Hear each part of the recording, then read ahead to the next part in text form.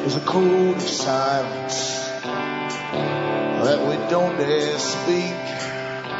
There's a wall between us and a river so deep.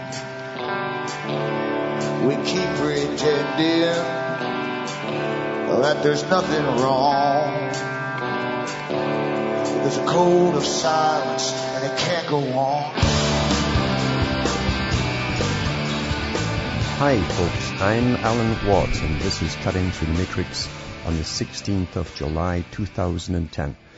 Newcomers should look into cuttingthroughthematrix.com website. You'll find hundreds of talks I've given over the years and you can download them for free. And while you're at it, remember too that I come on the air. I'm not backed by advertisers. Generally, the hosts take money from advertisers and bring them on as guests and push the products. I don't do that. So the ads you hear on this show are paid by the advertisers directly to the station to pay for the staff and the broadcast and their equipment and their bills. So it's up to you, the listeners, to help me pay mine. At cuttingthroughthematrix.com, you'll see the products I have for sale. There's very few because I give out more information than I do in writing on the air, but I do have books there for sale. I make a lot of money for other people who take the stuff and write books with it, mind you, but it's up to you to keep me going. So buy the books, the DVDs, and the discs I have for sale, and hopefully I can just tickle over or well, I really do. I tickle over. Also, remember, from the US to Canada, you can use a personal check. You can use an international postal money order to order from your post office. And you can use PayPal to donate or to purchase. Just send a separate email to me with your name, address, and the order, along with the other PayPal donation, and I'll get it out to you. Cash is okay as well. Some people just send cash through the mail, and the mail's not too bad generally. And across the rest of the world, it's the same thing. You can use PayPal, MoneyGram, Western Union. Some people just send cash from Europe as well, and so far it's still been accepted over here, even though we're all up and down like a yo-yo every day with the currency exchanges. But mind you, bigger minds than ours are in charge of it. As we well know, the big unseen gods of money, and we just have to take it as it comes because we're in a controlled society. But as I say, help me out too, donate as well, because I generally get by on donations. And that means a lot. That helps to pay some of the bills I have for here. I'm on satellite upload, remember, to put the stuff up for you to see. That costs money as well. And I get trouble with the servers because I'm not really authorized to be out there and keeping you confused. I'm really unauthorized. I'm trying to tell you what's really happening. And therefore, believe you me, from the phones, which get cut off almost every night now when I'm on the air, at least once per night, to the satellite uploads, to the uploading to Yahoo even, that told me they put a choke on my uploads and they're trying to get me to take some of the stuff off the site. You really do get a big hassle from every so-called service that's out there. Why they call them services when you're paying for them, I don't know. But anyway, that's the way it goes. You do get a lot of hassles, and this is every day and every week of every month. The same kind of hassles go on. But I do give you a lot of information. Remember too, if you want translations or transcripts of these talks, go into any of the sites for English and go into Alan Watt Sentinel.eu for translations in other languages. They all carry the same audios, but only the Sentinel site has the translations for prints up in other languages. So make use of them while they're up there. Who knows how long they will be up there. Now, this big world order was on the go, as I say, before you were born, your parents were born, or your grandparents were born. It's the planned society. It's been on the go for an awful long time. Awful long time. And many writers and philosophers over hundreds and thousands of years gave hints of the same system that's around you today. I've gone into a lot of that over the past. I might touch on some of it tonight. Back with more after this break.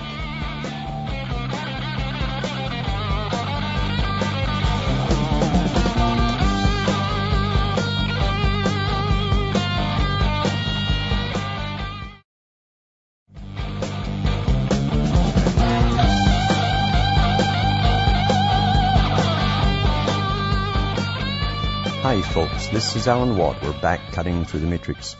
And just mentioning before the break there how old this system really is. It's an ongoing system of not evolution by itself, but really a promoted direction or directed evolution, if you like, by people who truly believe in evolution long before they put out Darwin there. When you look at the old philosophers in Greece, for instance, who had an awful lot of time in their hands, it seems, and they studied pretty well everything. Now, knowledge didn't start with Greece. It didn't start either with Egypt. We know that ancient Babylon as well, even previous civilizations, there's different Hurrian cultures that they're coming up with now and different people who lived before them. They even found temples now that are 10,000 BC in some areas. And we know that knowledge, man's been around for an awful long time. And he wasn't dragging his knuckles along the floor either. He's been pretty much like us for an awful long time. And therefore knowledge has definitely been acquired and passed on. Because one thing that the leaders of all countries did, even in ancient times, they had intense interest in gathering knowledge. Intense. In fact, it was a survival mechanism. You couldn't have knowledge of even certain kinds of weaponry, just kept in the hands of your neighbors. You might be frightened of your neighbors because they might want to use it on you one day, and you want to have the same kind of thing to retaliate with, if you like, a kind of Cold War syndrome. But they really studied everything. And the Babylonians, of course, had priesthoods that were specialized in different areas, just as the Egyptians did too. Some of them were simply scribes. Other ones literally acted as lawyers, and they divvied up land for purchases and for wills and all the rest of it. But they also had priests taking charge of commerce as well, what came into countries, what came out of their country, and they did have taxes on people who sold stuff in ancient times, importers, etc. So the bookkeeping was just phenomenal. And even in ancient Sumer, we find that they had classes for youngsters. They found some of these schools where they used clay and slate drawing boards. And they were into algebra and everything when they were only about maybe 5 or 6 years of age. Quite something else. Thousands of years ago. So that kind of knowledge, the knowledge to understand mathematics and algebra, geometry, and so on, and basic arithmetic was very, very essential for these ancient cultures, which all really worked on commerce. That's the key to things, commerce and money. And before they had coined money came out around 800 BC, I believe. Before that, they had wedge-shaped money. It was literally chiseled off sheets of silver. At the time, silver was the earliest commercial trading. And other ones used silver or gold, and they wrapped it around their forearms, like a bracelet from their elbow right to their wrist, if you were wealthy. And you just cut off a little piece here and there, and it'd be weighed at the place where you were purchasing something. So commerce and money go hands in hand, you see. They weren't happy enough in those days with simple barter. A dominant minority took over and realized that if they had a means of exchange, they could certainly dominate other peoples and become very wealthy. But the trick was to make other people believe that this stuff, this gold, this silver, was wealth in the first place. That truly was a trick. And it's astonishing, really, that how little we know of the length of commerce. We know the Phoenicians were a great seafaring people. They were really Canaanites. The Phoenicians are just the Greek term for the same people. But they ran the commercial routes for quite a few centuries. They even went all the way to Britain, and they were getting tin from the mines in Britain to bring back to mix with their copper and so on, make the bronze. And they kept that secret for a couple of 100 years. That they were.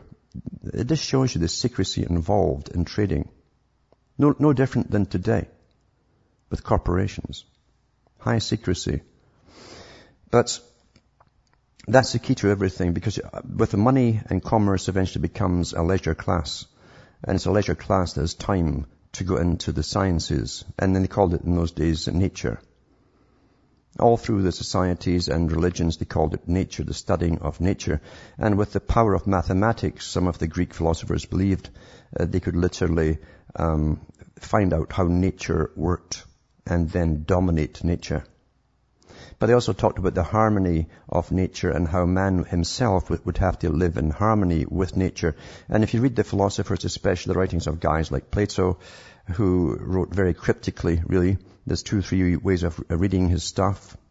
And you have to be able to switch your mind to each method to understand it when you're reading the same piece. He himself was an elitist.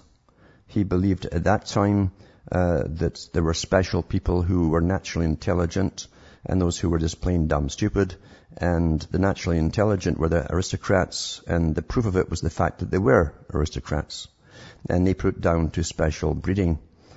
And they noted too that those who married people or mated up with people for marriage tended to provide the same kind of offspring with the same capability to learn and understand. They had a very poor opinion of the ordinary people who fed them and that they lived off of. Not much different than today, really, because when they brought Darwin along, that really was the time.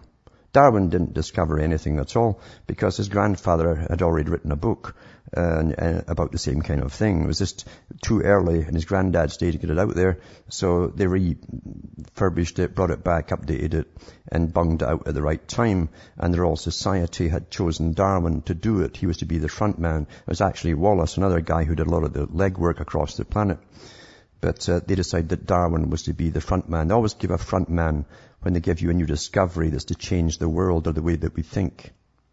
And part of it too was to put the final nail in the coffin of religion, get that out of the way, because unfortunately for them, although they'd used religion to dominate people before, it was time to get it out of the way, because religion also made people think, well, we should obey our God rather than our government. So if government was bad, you see. So that had to go, so that government couldn't be bad. It was just there. It was all powerful. And they knew at that time that they could not have religion and people having obedience to it over the government. Government was to become all powerful as it has become since then. But mankind too was to bring himself down from his pedestal as a supreme being on the planet, the supreme creation, and we're to be taught to believe this. And when you start to think about that and you believe it in that way, then you can think, well, we can do anything with people. Anything with people. And you start seeing people as animals, basically, as the ancients already had studied people, and they did classify them along like animals, different types and categories of peoples. So today they call them systems, and they have systems analysts that do all of that kind of work. And they've studied all different cultures to see what motivates them, what they have in common with other cultures, where they varied, where they've adapted to their own particular environment and their particular natures too. I was surprised, for instance, to read in the writings of Mill, John Stuart Mill, and his son of the same name, that they knew the different cultures, even in Britain, what the Welsh personality was like, where their strengths and weaknesses were, where different parts of, say, the Yorkshire people, how they managed and where their strengths lay, where their weaknesses were, and how the Scots too had certain very good powers and very good weaknesses, and how they could exploit the weaknesses. This is what it was about. Find the weaknesses and you can exploit them. And the main ones they were looking at, especially in the military side of it, was how to completely take the wind out of their sails and make them give up psychologically, like psychological warfare. And they found, for instance, that the Scots were fantastic fighters, but if they lost on the first battle, they tended to give up hope and needed to be really, really rallied by a good speaker to motivate them into returning. And on the other hand, too, some of them had found that other groups of them, different clans of Highlanders, had been awfully tenacious and just kept coming back and back and back. So they looked for weaknesses and strengths in all peoples and how they had adapted to their particular environment. In the Industrial Revolution, the idea was to get everybody off in Europe as possible off the land, as many as possible, just leave enough farms just for the basic food necessities, and to bring in a new system of control, where the people would adapt, as Darwin already knew. They would adapt to their new surroundings because they'd have no choice, basically. And they threw up these terrible row housings for the workers, miles and miles of these dingy places, crammed the families in like crazy, and they lived in squalor and poverty as they worked down mines or in factories during the awful industrial revolutionary phase. Even Benjamin Franklin, when he was off to England on a side route after seeing Rothschild, mind you, he did mention that the British factory worker came out with bare feet because, and this was a shoe factory, it's because he couldn't afford to buy the shoes that they made. So there's something for Henry Ford to think about. That's how he probably said he couldn't have his cars sold without his workers being able to afford them, so he gave him what he thought was a decent wage.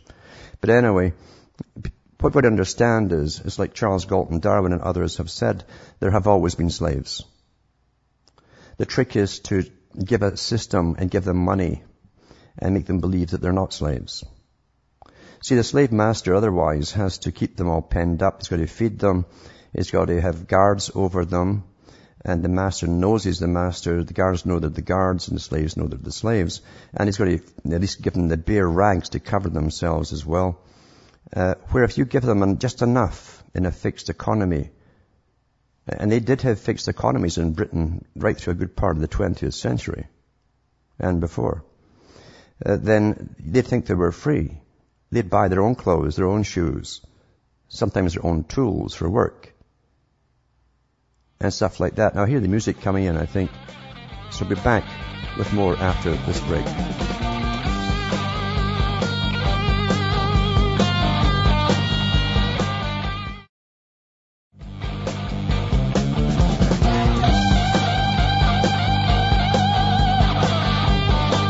Hi folks, I'm back and we're cutting through the matrix. Just prattling on here a little bit because it's a Friday, and talking off my top of my head here about something that's very, very important that people don't really realize. We tend to, as I say, we're born into our time. We think it's our time, and therefore everything that is all quite natural because we're born there and it exists. And it never dawns on us, at least most people, that you live in a contrived, a predetermined system with a mission. It's a mission. The system that you live in, it's got a mission to upgrade to the next part of the system. And all the big universities are part of it because they must shape the culture, shape the minds for transitions, as they like to call them, into the next phases of political correctness. It's interesting, you get more out of the old communist books than you do out of the Western books. They tended to squirrel away some of the best books on national and countrywide psychological operations on the whole public away from the peoples in the West, and squirrel them away in very high universities for specialists who will be working in this field or ones coming into that field to take over. Whereas in the communist writings, they give you a lot of these clues about the coming system, because Lenin himself talks about the dictatorship. He called it off the proletariat, but it was really over the proletariat, or the proles. And he said it lasted about a generation or so. That was about 70 years. And then it would kind of meld away and kind of combine with the Western countries into a system which is not quite capitalist and not quite communist. And it gives you a lot more little clues, which meant, of course, that his mentors knew it back in the 1800s. And you can find other ones writing about the same kind of thing, giving you little clues in the French Revolution and around that period, for instance, where a lot of them came forth with this big idea of a new world order, a global society. And you go back even further, and again, back into the writings of the Greek philosophers, and you hear them talking about it too. How that man himself would have to find a way of peace, and peace could only be brought about by those who know, meaning educated and have the proper qualities and abilities, ruling over the rest of the people in a controlled society, in so much and in so far as going all the way to Plato and his Republic, where they would breed people to be in the guardian class. They'd breed a warrior class with women in it too, and that's all come to be in the latter part of the 20th century onwards. And he's also talked about the its, the ones down below, will be bred for their tasks, special-sized people for special jobs, small squat guys for miners, and tall thin people for picking apples off trees, for instance. But of course he was talking about eugenics and breeding them along the natural way, natural form, in other words, but at least mating them up. Now we have literally the ability to create different kinds of humans, and we've had it for a long time, an awful long time, by the way, of how to genetically alter humanity itself. We do know that they were at least using what they've told us, the special breeding mate-up technique in the days of Darwin. He himself was a product of it, and I've advised people before to go into the book by Ian Taylor. It's called Darwin and the New World Order. That's one of the titles. It's got two titles, actually. But he is a scientist himself, very respected scientist, and he gives a lot out to the bag in his book about the reality behind sciences. And it tells you about the Darwin family and how they, for generations, had been inbred with only one other family. Well, don't believe for a minute that this particular group of people just used the Darwins to interbreed with the Wedgwoods for generations. A lot of them were in England doing the same thing at the same time, because this was an old society, a very old society.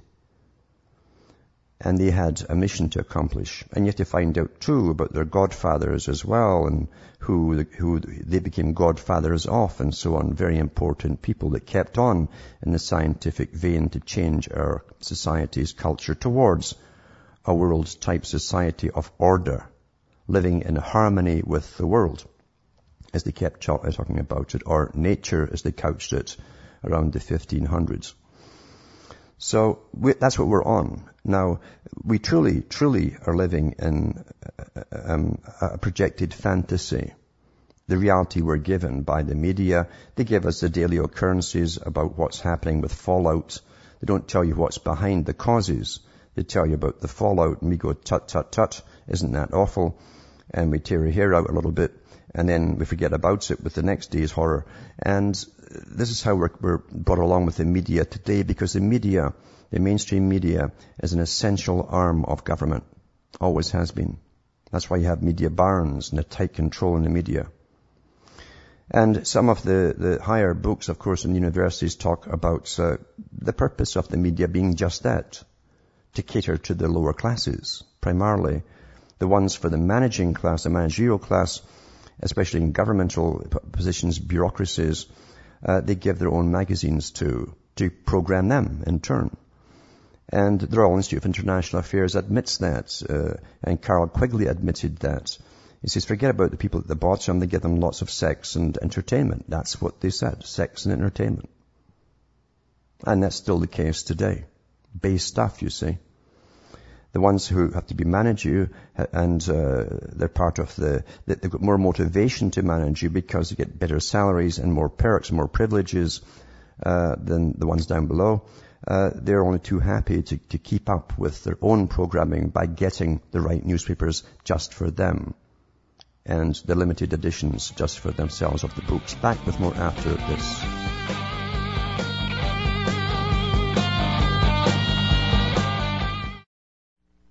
You're listening to the Republic Broadcasting Network, because you can handle the truth.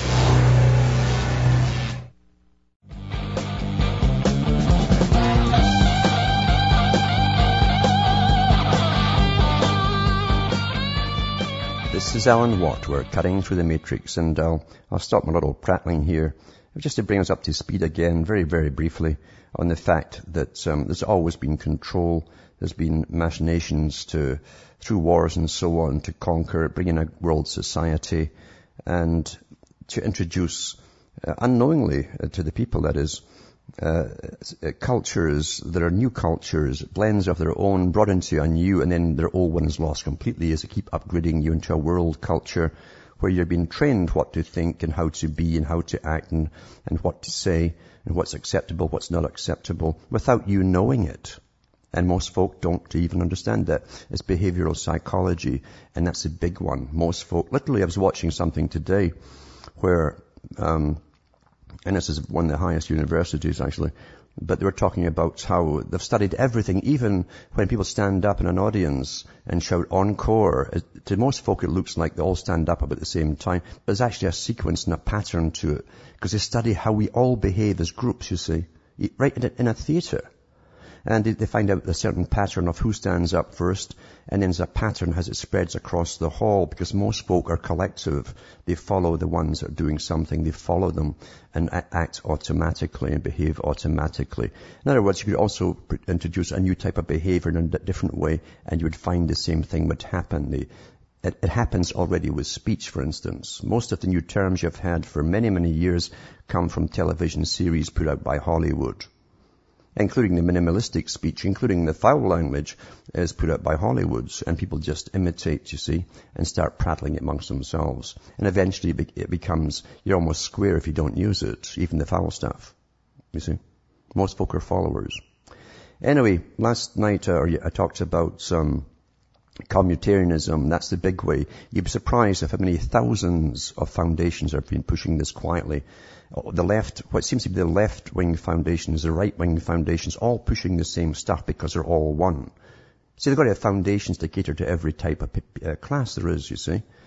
And even people with chips on their shoulders who feel on their fringes, they use them as the foot soldiers to push this into society. They've always done that. And they become the ones who push and protest and demand, and that we all accept everything that's in front of us, you know, or we're told to accept, I should say, even if things are disgusting to us. Anyway, I mentioned that they keep using the term for your new community and your communitarian stuff. Your local government's putting out pamphlets to you, your federal government's putting them out, and they call you stakeholders. And a guy looked this up in a legal dictionary, and this is what he sent me. He says, a person, this is a legal definition, a person having in his or her possession, which is called a holding. It's not ownership, right? Having in your possession, holding money or property in which he or she has no interest, right, or title, awaiting the outcome of a dispute between two or more claimants to the money or property. The stakeholder has a duty to deliver to the owner or owners the money or assets once the right to legal possession is established by judgment or agreement. And he goes on, that was from Black's Law Edition, 5th edition. That was from dictionary.law.com. The next one is Black's Law Dictionary, 5th edition. Generally, a stakeholder is a third party chosen by two or more persons to keep on deposit property or money, the right or possession of which is contested between them, and to be delivered to one who shall establish his right to it, and it is one who is entitled to interplead rival or contesting claimants to property or funds in his hands. So, it's like, in other words, they call it, supposing you were handed down your land without title, as many folk were, until out came the lawyers and all that kind of stuff, and they pushed them everywhere. That happened to the American Indians. It happened to the Australian Aboriginals. And it has happened to the Palestinians. The New Israel says that they never had a title to the land. Well, they never thought about a title. They'd always lived in it, you see. I mean, that's how it is. So a stakeholder always loses pretty well. You're in possession of it, but believe you me, if powerful forces want it, they're going to get it because they own the judges. That's how it always seems to be, and that's how the Indians lost pretty well everything too. Now, that's different from a shareholder. That's why they're not using the word shareholder, they're using stakeholder. Now, these boys at the top don't make these mistakes. They're very careful with the legalities and the words that they choose to put out to us. Then we start parroting. Oh, yeah, we're all stakeholders in our community. No, you don't own anything in the community. You will go where those who really own it decide you're going to go. That's what it means. But they want you to help them to get there as you lose everything. That's what it means. Very interesting. So that's what a stakeholder is. Remember in the old days too, you see it in old westerns, you go and you drive your stake in what was going to be your land, but you had to go in to get it registered, and then the registry office would decide if you're going to have that or not. So just because you drove your stake in didn't mean you owned it. They would say yes or no. Or you'd bribe them or whatever. Anyway, getting back to how people are chosen for experiments, different groups of people, and I noticed this all through traveling through Europe, how different countries literally were experimenting in different ways, especially with the youth. And I knew it wasn't by accident. It was definitely controlled experiments. If you have a nation and people within a nation and a government ruling over them, you have a controlled experiment right there, you see. And in Holland, for instance, they brought out, the government put out the drugs in the pubs, the bars, and basically, they observed all of that for many, many years. In Holland, again, they even paid women to go off to work and paid the guys to stay at home and watch after the babies. It was interesting to see all this kind of stuff going on. Denmark had a lot of Marxist philosophy back in the 70s, taught openly in the schools, and the pushing the permissiveness, of course, too, to destroy any bonding in the future, long-term bonding. So it was interesting to travel through and see what was happening. But in Scotland, for instance, they kept the people just angry, and that a welfare system came in when they pretty well put most of the folk out that were working in mines, and they had been for an awful long time. But it's amazing how Scotland's becoming a really control-freak society. And now that they have this semi-independent government, which isn't independent at all, they're all on board in the government with the big world plan. And the guys at the top are especially chosen. It's one of the oldest Masonic societies in pretty well the Western world is Scotland. It really is. If you want to get on in Scotland, you have to be a Mason. But anyway, this is an article from the UK News. Taxis are squandered on nagging people out of driving their cars. They don't even wait to just give you lots of propaganda to make you feel guilty and wait for the children to grow up who don't want cars and stuff because they're indoctrination. They just go out and do this. It says, so they're squandering millions of taxpayers' money on sending council snoopers into people's homes. They send you around the homes to hector the motorists into giving up their cars, to nag you out of giving up your car. Officials from the government. So under the Scottish Government's latest initiative to drive cars off the road, tens of thousands have been lectured on their own doorsteps about public transport and climate change. On their own doorsteps. Can you imagine standing listening to a government official nagging you on your doorstep? There's no legal entitlement to just ban them, so that they try to nag you and scare you into giving it up. And it's hard for me to believe that I'll stand there and let them do it. It says 4 local authorities, Dundee, Dumfries and Galloway, East Renfrewshire and Falkirk, have lavished £10 million on a string of insulting green projects, which included sending officials on door-to-door visits. But it was later revealed in the government's own evaluation of the project that the vast majority of respondents, 78%, strongly agree that they like travelling by car. Well, good for them. What were these guys going round door to door on bicycles? I doubt it. No, the taxpayers paying for their big fancy shiny cars are always new. It says figures reveal that the 4 councils made almost 23,000 visits since 2008, with a further 14,000 householders due a call this year. I'd tell them to get on their bike. They were part of a £15 million package of initiatives funded by the Scottish Government. £15 million, eh? And councils under the Scottish National Party's Smarter Choices. Smarter Places scheme aimed at reducing the number of cars on Scotland's roads. The figures obtained by Tory Conservative Transport spokesman Jackson Carlaw show the Scottish Government spent £8.5 million since 2008 on the schemes, where local authorities pumped in a further £6.5 million. Amazing. Mr. Carroll last night slammed the expenditure, saying people are perfectly capable of grasping the concept of catching a bus without being subjected to unsolicited doorstep advice sessions from government do-gooders. They're not do-gooders. Your government doesn't serve you when they go around nagging you. In fact, they shouldn't be engineering the children at school either into the new systems. That's going to be really awful. They're going to be little green fanatics, believe you me. So they go on and say it's an outrageous waste of money. Why don't they just stop it then? Why don't they just stop it? A Scottish Government spokesman said Smarter Choices, Smarter Places is encouraging Scots to reduce transport emissions by opting for sustainable alternatives to car use. Or what are they going to use? Their roller skates or what? It's just, no.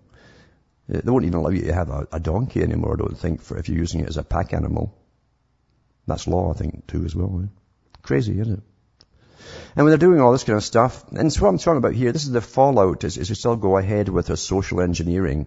This is what they mean by in their books. You'll find this in many of their books by the big boys. A lifelong education. They don't mean that you're going to do night school and upgrades. No. Ongoing education means you're going to keep getting programmed into what they want you to be and behave the way they want you to behave and do what they want you to do. That's what it's about. For harmony, you understand. You can't have individuals make their own choices. It's too disruptive. It's a negative influence. That's what they say, actually. Negative influence. This article here, I'm sure everybody's been prattling on about it. It's 24 multinationals move their headquarters to Shanghai. This is from CNTV. It's from China. And it says 24 multinational companies have decided to move their regional headquarters to Shanghai, including 6 Fortune 500 companies such as Valley, Walt Disney, and Kraft Foods. This will push the total number of companies with regional headquarters in Shanghai to nearly 300. Nearly 500 have regional research and development centers there. Well, why scream about this? Because, didn't you notice what was happening all through the 80s and 90s? Thousands of your employment places went overseas. Thousands of them. And no one hiccuped at the time. Except the folk who were getting laid off, and no one listened to them. But Walt Disney, they don't care where they go anyway. Good riddance, We'll see if they can get away with their perversions over there. There's some laws there yet in China where there's nothing left in the U.S. And there's another one here too, for a different site too. Xinhuanet is called, Beijing. 24 multinational companies have decided to move the regional headquarters to Shanghai, including 6 Fortune 500 companies such as Valley, Walt Disney, and Kraft Foods. Kraft Foods has gone over there. It's interesting that I think Nestle's already over there. And Nestle were fined big time because Kraft Foods is also involved with the milk industry. And Nestle were found doing something to the milk by substituting the stuff that makes it look white and taking the stuff out of it that is white and for other purposes. And lots of children got awfully sick and some died. So I guess you can get away with some of that over there more so than over here. So Shanghai is a big place for them to go, and labor's cheaper, everything's cheaper, and of course they won't pay anything like the taxes they're paying over here. If they pay any at all, they are big international companies already. And most international companies don't pay any taxes at all. Now, the EU bloc, the Novo Soviet bloc, which the EU is, it's an upgraded Soviet system. It is the system that Lenin talks about, the merger between East and West in a generation's time or so. That's what the Soviet bloc is. It was planned to be that way. The same boys that created the Soviet Union and who already ruled Britain and other countries had designed it to be so. And it's a non-democratic system, of course, the EU Parliament. It says, states back emission trading rules. EU member states have unanimously backed Commission proposals that will see carbon-emitting industries buy roughly half of their emission allowances from 2013 onwards. I mentioned a few years ago that they were giving millions of euro and pounds out to international corporations for free to start trading, to get the thing kicked off, you see. And I've read articles since where they actually made profits off them. And they haven't even bought any yet, right? So half of them will have to start buying them by 2013 onwards. The agreement by a committee of national experts. What's a national experts and nothing? CO2. National experts, relates to the phase 3 of the EU's emissions trading system, with companies currently receiving their allowances for free. And under the plans, Brussels has pushed the idea of a single European auctioning system to sell the pollution permits in the future. Well, we know for a fact, because it was in the papers and I've read it on the air too, that Mr. Rothschild's the banking family's private bank in Switzerland has to do with all the world's carbon trading. It's all to go through their bank. Can you imagine the profit they'll make in holding that stuff for even overnight or a week? Just on the interest alone. Right? For the whole world. Amazing, eh? Here's control for you. And people get all upset. Oh, don't talk about the Rothschilds. That's conspiracy stuff. Well, how come for about 300 years these guys have been running the planet? I mean, they've just bought up most of India. And they're putting in their GM crops through Bayer, which they own too. That's their family name. So, I'll put these links up on the site, cuttingthroughmatrix.com, at the end of the show, and you can look at them for yourself. But I want to give you a humorous one, but a very important one. And I won't read it on the air, but it's from Rex Murphy, who generally has been on CBC television in Canada, who does a kind of a spiel every other night there on something with some humor in it, but a lot of fact as well. And often you can get through to people with a bit of humor. But he really puts the green agenda as it really is. And it tells you how anything with eco on it now, eco this and eco that, and everybody's jumped on the eco bandwagon, and how British Petroleum pushed itself before the oil spill there as an eco-friendly company, and so on. Everybody's in the act, right, to make cash off it. And how it's because the eco word and green the terminology has become holy terminology. That it's almost like saying the word anti-Semitic if you don't like the word green or eco, or you're a Nazi. I mean, that's what it's meant to do, actually. It's meant to override any argument, just saying, oh, but it's green, or it's eco-friendly, or blah, blah, blah. It overrides any logical debate or argument. In fact, it stops any debate. It prevents it. So I'll put this article up, and you can have a good chuckle at that. It's quite good. He even gives you a little bit of Faustus and Mephistopheles, and it's very interesting stuff for those who have a bit of IQ and a good laughter ability. Back after this break.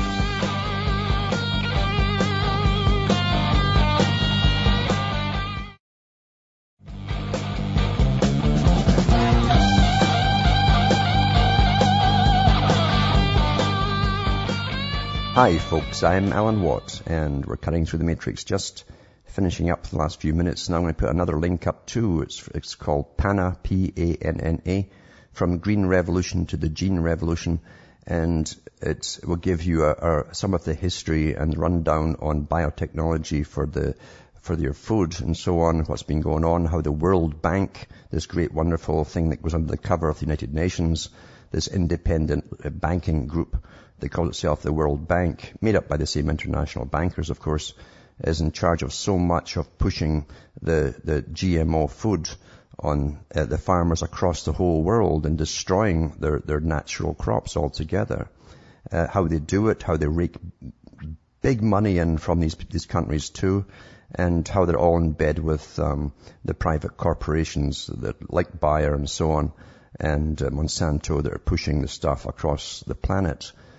So I'll put that link up. Plus, I'll also put up another one, and it's to do with Bayer. Now, Bayer is the Rothschilds family, a private family businesses, because their real name was Bayer before they adopted Rothschild.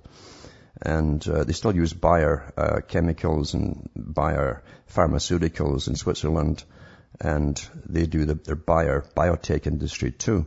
And this is from Bloomberg. It is Bayer loses the 5th straight trial over the U.S. rice crops.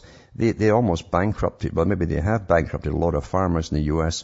by mixing in some of their GM rice with their own, with the normal rice, and then the farmers couldn't export it abroad. No one wanted it.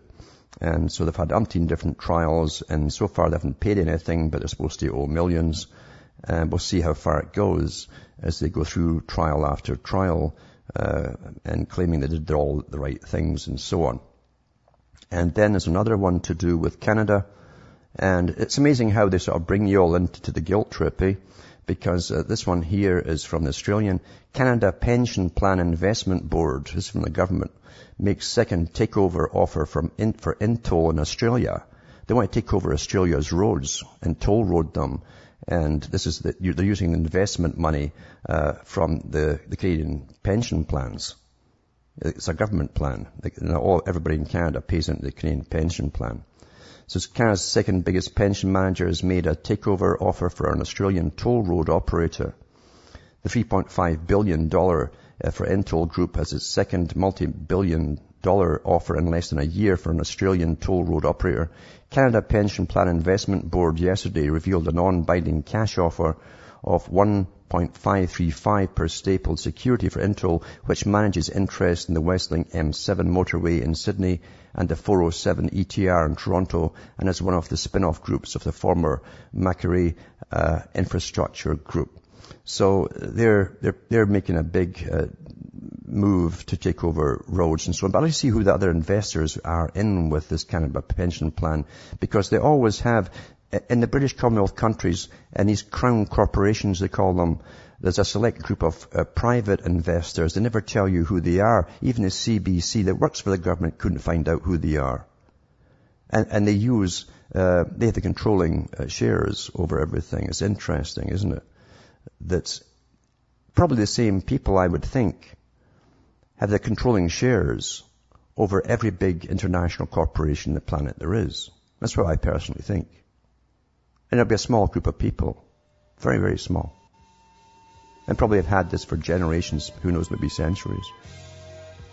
From Hamish myself from Ontario, Canada, it's good night to me, your God, or your gods go with you.